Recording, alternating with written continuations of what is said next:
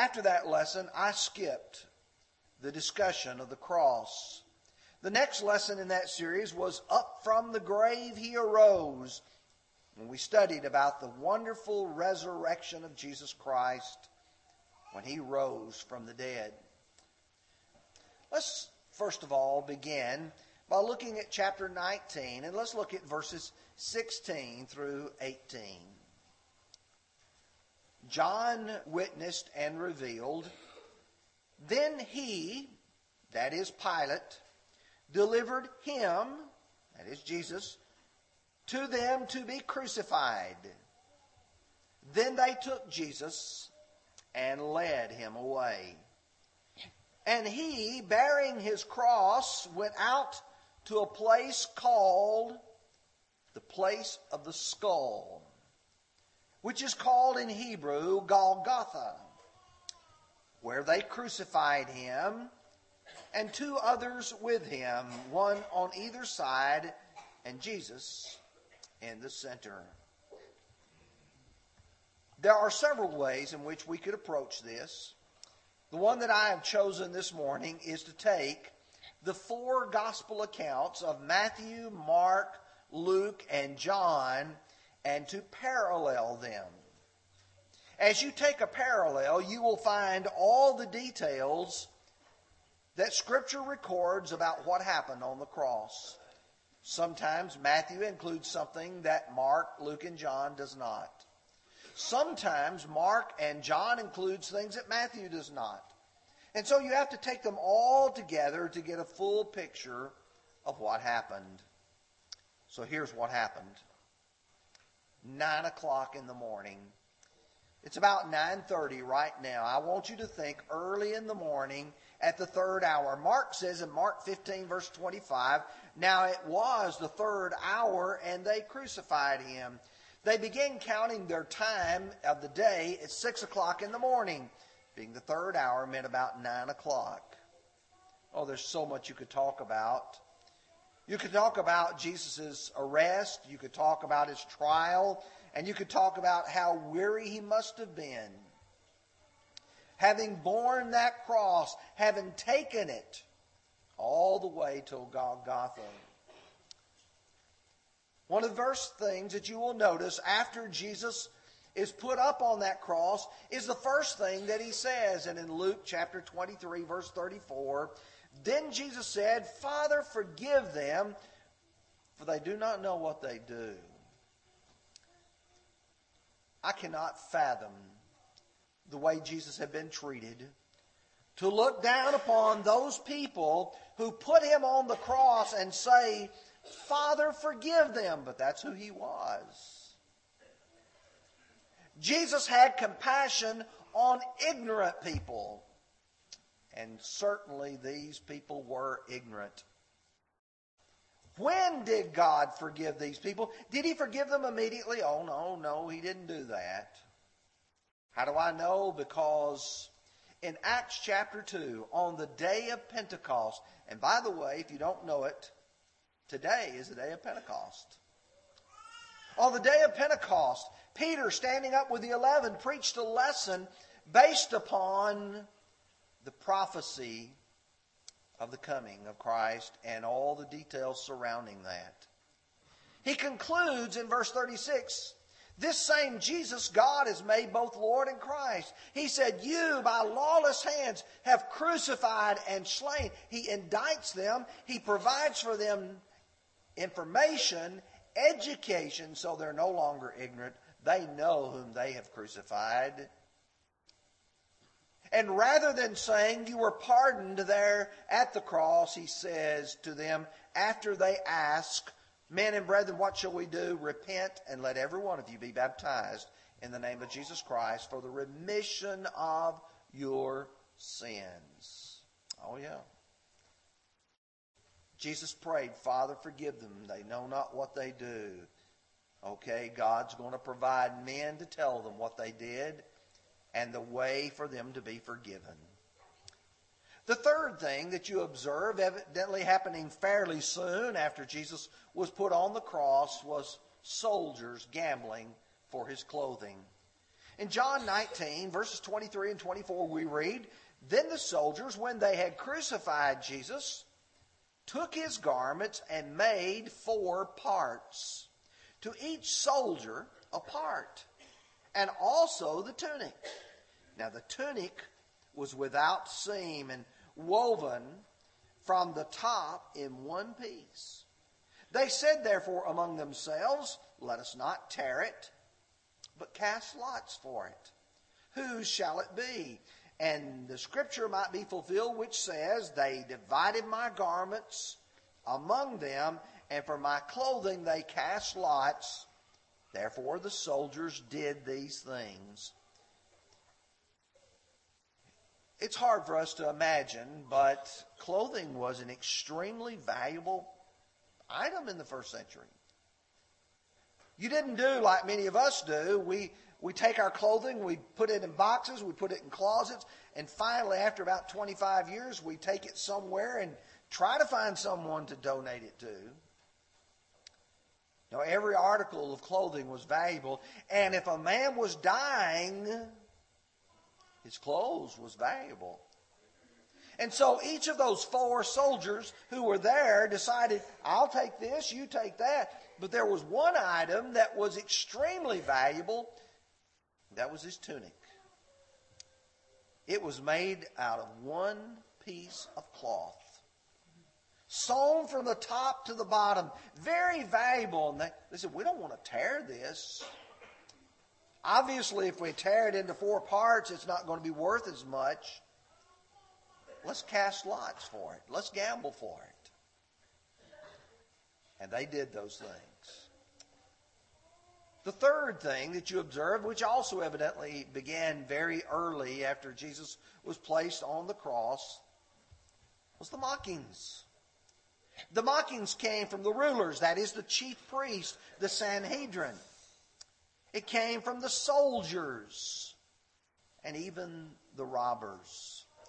Listen to the parallel accounts in Luke 23. "And the people stood looking on. But even the rulers sneered, saying, He saved others, let him save himself, if he is the Christ, the chosen of God. The soldiers also mocked him, coming and offering him sour wine."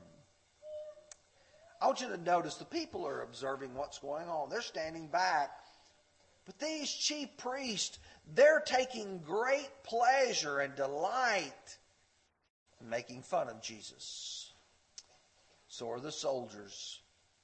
Mark's account in chapter 15 says, "And those who passed by blasphemed him, wagging their heads, saying, Aha, you who destroy the temple and build it in 3 days, save yourself, come down from the cross." Likewise, the chief priests also, mocking among themselves with the scribes, said, "He saved others, himself he cannot save. Let the Christ," and notice carefully the way they phrase it, "let the Christ, the King of Israel, descend now from the cross, that we may see and believe." Even those who were crucified with him reviled him. Don't you imagine that there was the ability of Jesus to pull his hands off of that cross, step down off of that cross, and destroy that miserable group of men screaming these taunts at him? But that's not who Jesus was. That's not the way he dealt with men. Oh, you know, if you listen to Hebrews chapter 12, verse 2, "Looking unto Jesus, the author and the finisher of our faith, who for the joy that was set before him endured the cross, despising the shame, and has sat down at the right hand of the Father." Despising the shame. He didn't like it. He endured it. It was humiliating. And yet he did. Of the two men who were crucified with Jesus, one of them expressed penitence. He recognized he was there because he deserved to be there. Likewise, he recognized that Jesus did not deserve to be there. Luke 23, verse 40 says, "But the other answering rebuked him, saying, 'Do you not even fear God, seeing you are under the same condemnation, and we indeed justly, for we receive the due of our deeds, due reward of our deeds. But this man has done nothing wrong.' Then he said to Jesus, 'Lord, remember me when you come into your kingdom.' And Jesus said to him, 'Assuredly, I say to you, today you will be with me in paradise.'" Oh, but we hear so much clamoring about, well, I want to be saved like the thief on the cross. He wasn't baptized, so I don't have to be baptized. Oh, foolish one. First of all, he may have been baptized. Neither you or I know that. We do know that here he addresses Jesus as Lord. He knows that Jesus has a kingdom. Jesus had been preaching, "Repent, for the kingdom of heaven is at hand." Matthew chapter 4 and Matthew chapter 3. We know that not only did John the Baptist baptize, but Jesus himself baptized, though he didn't do it, but his disciples, John has already recorded that. But I think you need to recognize that this man was born and he died under the old covenant.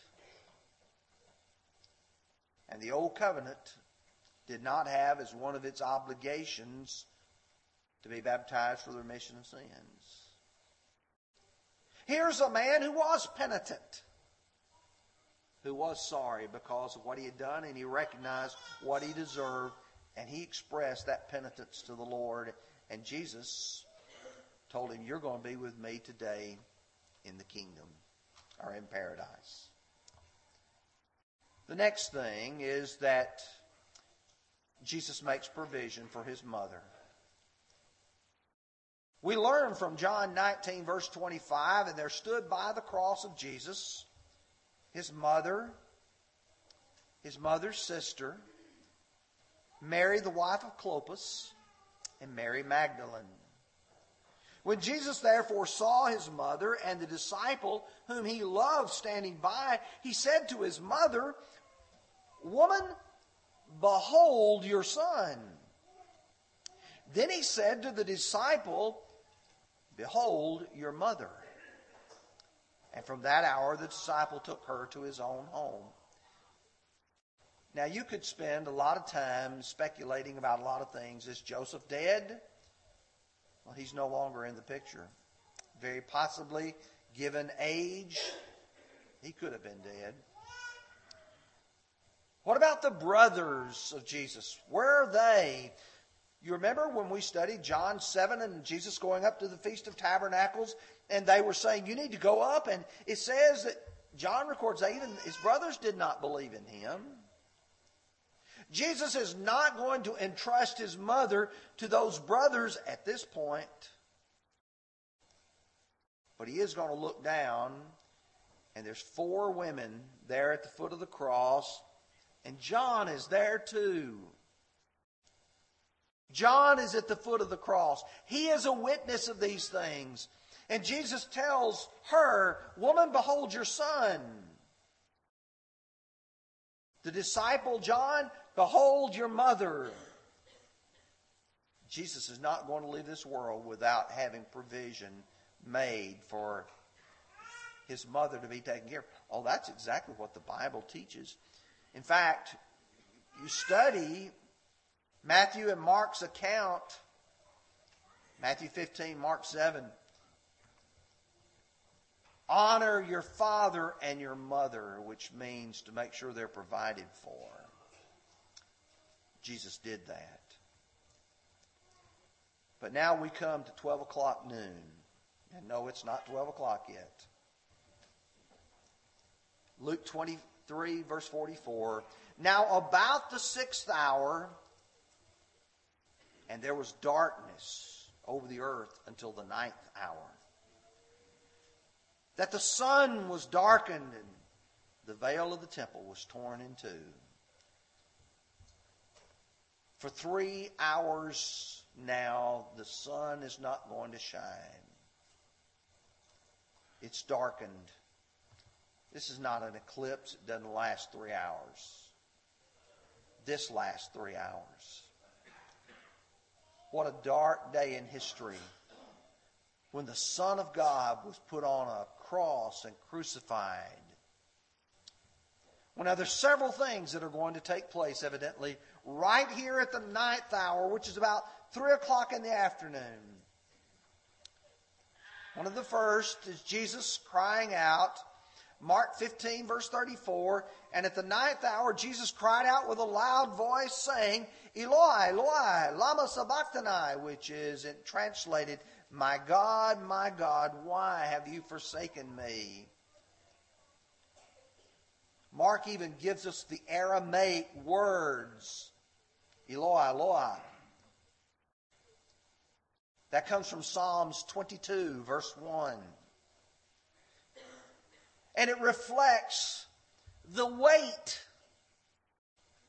and the pressure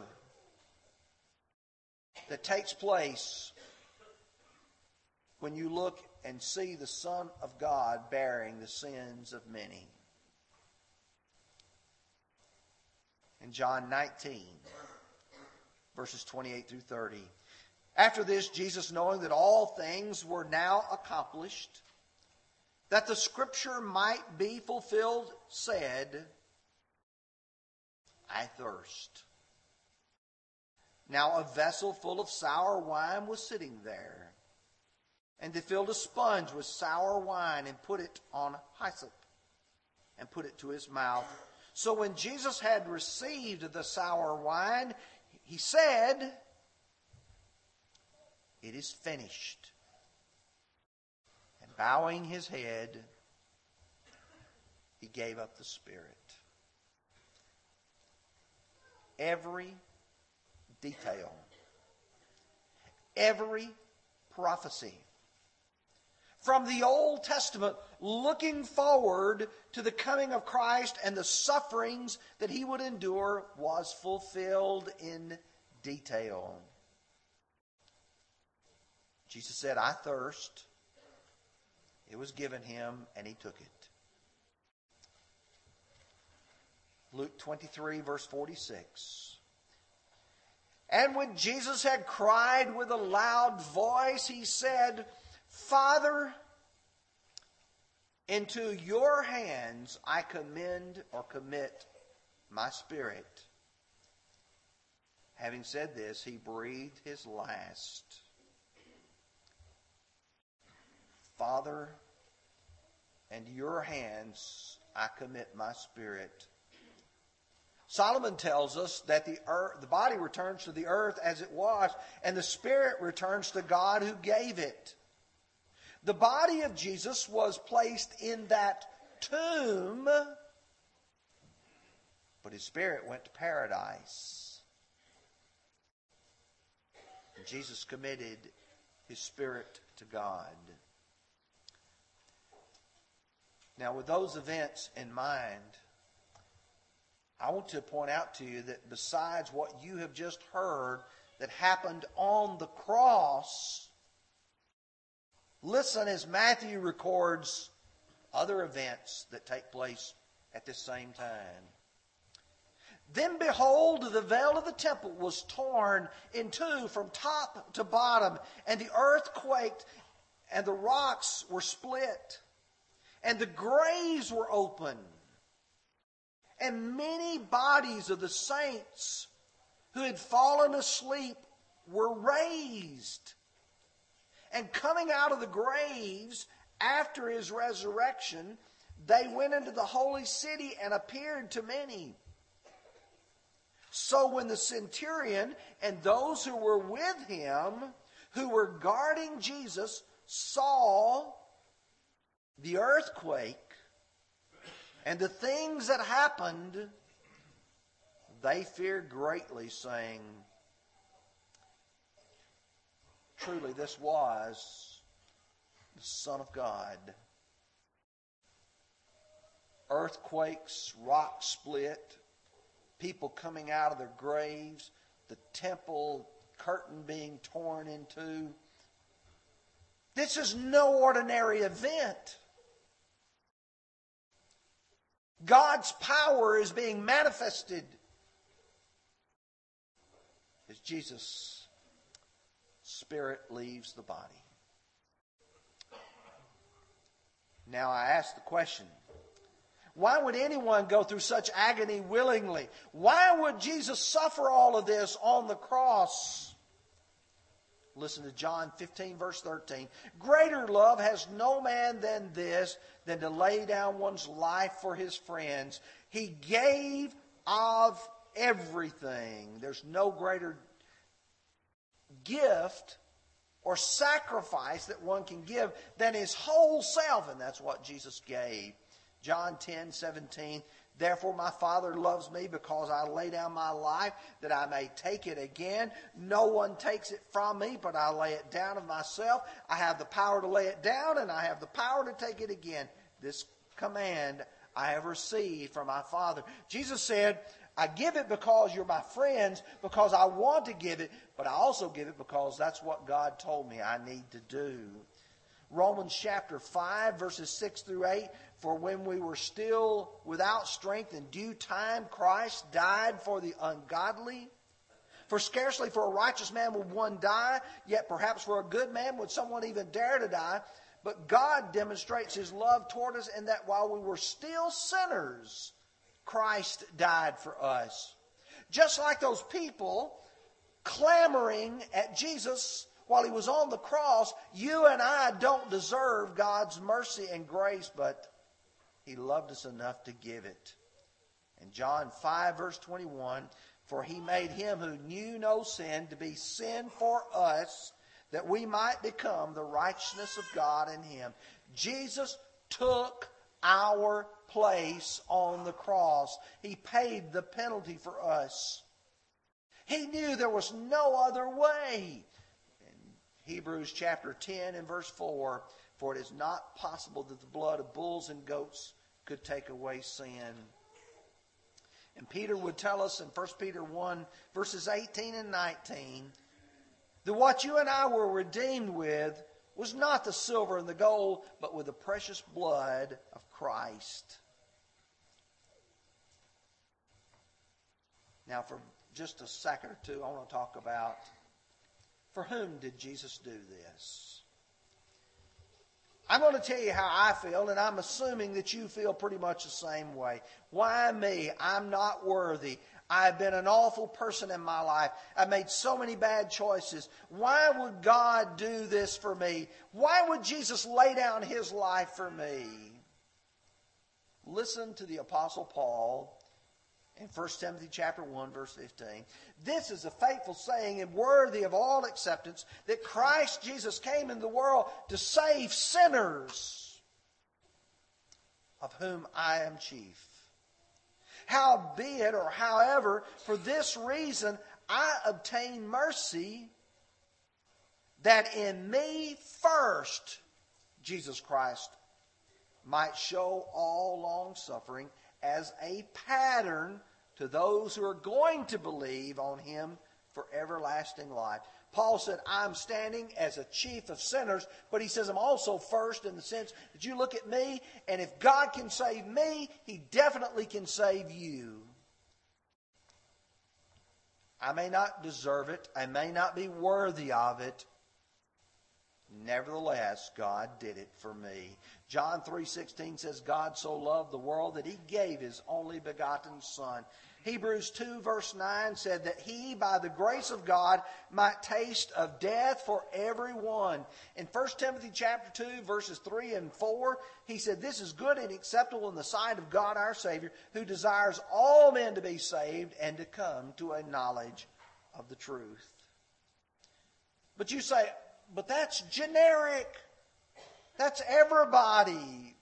But does God care about me individually? Me personally? Yes, He does. Jesus used an illustration in Matthew chapter 10. He said, "Do you not sell 2 sparrows for a copper coin?" He said, "Yet not one of them falls to the ground apart from your Father's will. But the very hairs of your head are numbered. Do not fear, therefore, for you are of more value than many sparrows." God cares about the birds, but He cares much more for you. Matthew 18, verses 12 and 13, He talks about having 100 sheep and just one of them going astray. In our eyes today, sometimes we say, well, that's just one. We just lost one. We still have 99. And no, He goes for that one. You go to passages like Luke 19 and you see a little man in a tree by the name of Zacchaeus. And what does Jesus do? He stops and He says, "This man is also a son of Abraham." He said, "The Son of Man came to seek and to save that which was lost." Every one of us is lost, and God cares about every one of us individually. The 6 hours of suffering by our Savior was a very meaningful time and event. It's a very precious thought to think about what Peter says, who Himself bore our sins in His own body on the tree, that we, having died to sin, might live for righteousness, by whose stripes you were healed. You see Jesus on that cross, but you need to see yourself deserving to be there. When you see the stripes on His back, you need to see those stripes were meant for me.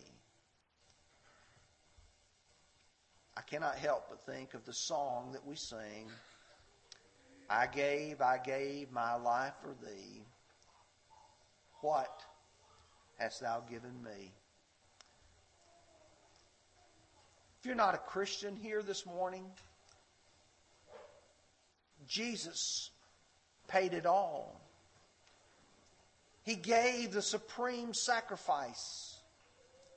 What does He ask from you? What does He want from you? He wants you to believe that He's the Christ, the Son of the living God. He wants you to change your life, repent of your sins. He wants you to confess Him, to say, I believe that He's the Son of God, and He wants you to be baptized for the remission of sins. How do I know that? Because when He sent His apostles out in Matthew 28, verses 19 and 20, Mark chapter 16, verses 15 and 16, Luke chapter 24, He said, you go out and you preach repentance, faith, and baptism. You know what's so sad is some of the Lord's closest followers were not sitting at the foot of the cross. They ran. They looked at their own selves. Some of them afterwards grieved deeply for it. Where are you this morning? Are you sitting at the foot of the cross, appreciative for what Jesus did for you? This morning, if you need to respond to the Lord's invitation, we beg you to come as together we stand and sing.